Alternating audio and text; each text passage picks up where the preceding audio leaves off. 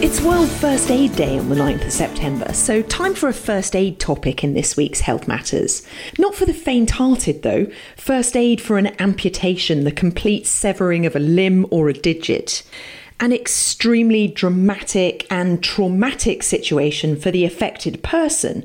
But if the first aider can try to stay calm and provide the right help, then the chance of saving the amputated part and ultimately achieving successful reattachment will be increased. The first thing to do is to make sure somebody immediately calls 144 for an ambulance. And then the next priority is to stop any bleeding that's coming from the stump.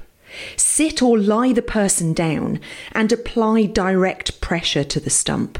Wear gloves if available and use an absorbent dressing if available when you're doing this.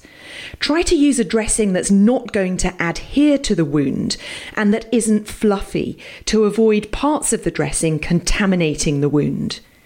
Keep the pressure on continuously until the bleeding is controlled, and then you can bandage the dressing in place. The next priority is to deal with the amputated part.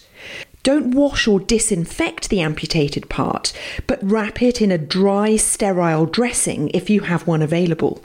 Then put it inside a plastic bag and make sure the bag is well sealed. Then put the package on a bag of ice to help preserve the amputated part. It's important to make sure that the amputated part doesn't come into direct contact with the ice or get wet in any way. The idea is to cool it down, but not to freeze it. And then this package will travel with the person to the hospital. That's it for this week. Catch this podcast and others in the series at worldradio.ch/Health Matters. My name is Dr. Michelle Wright. Thank you for listening.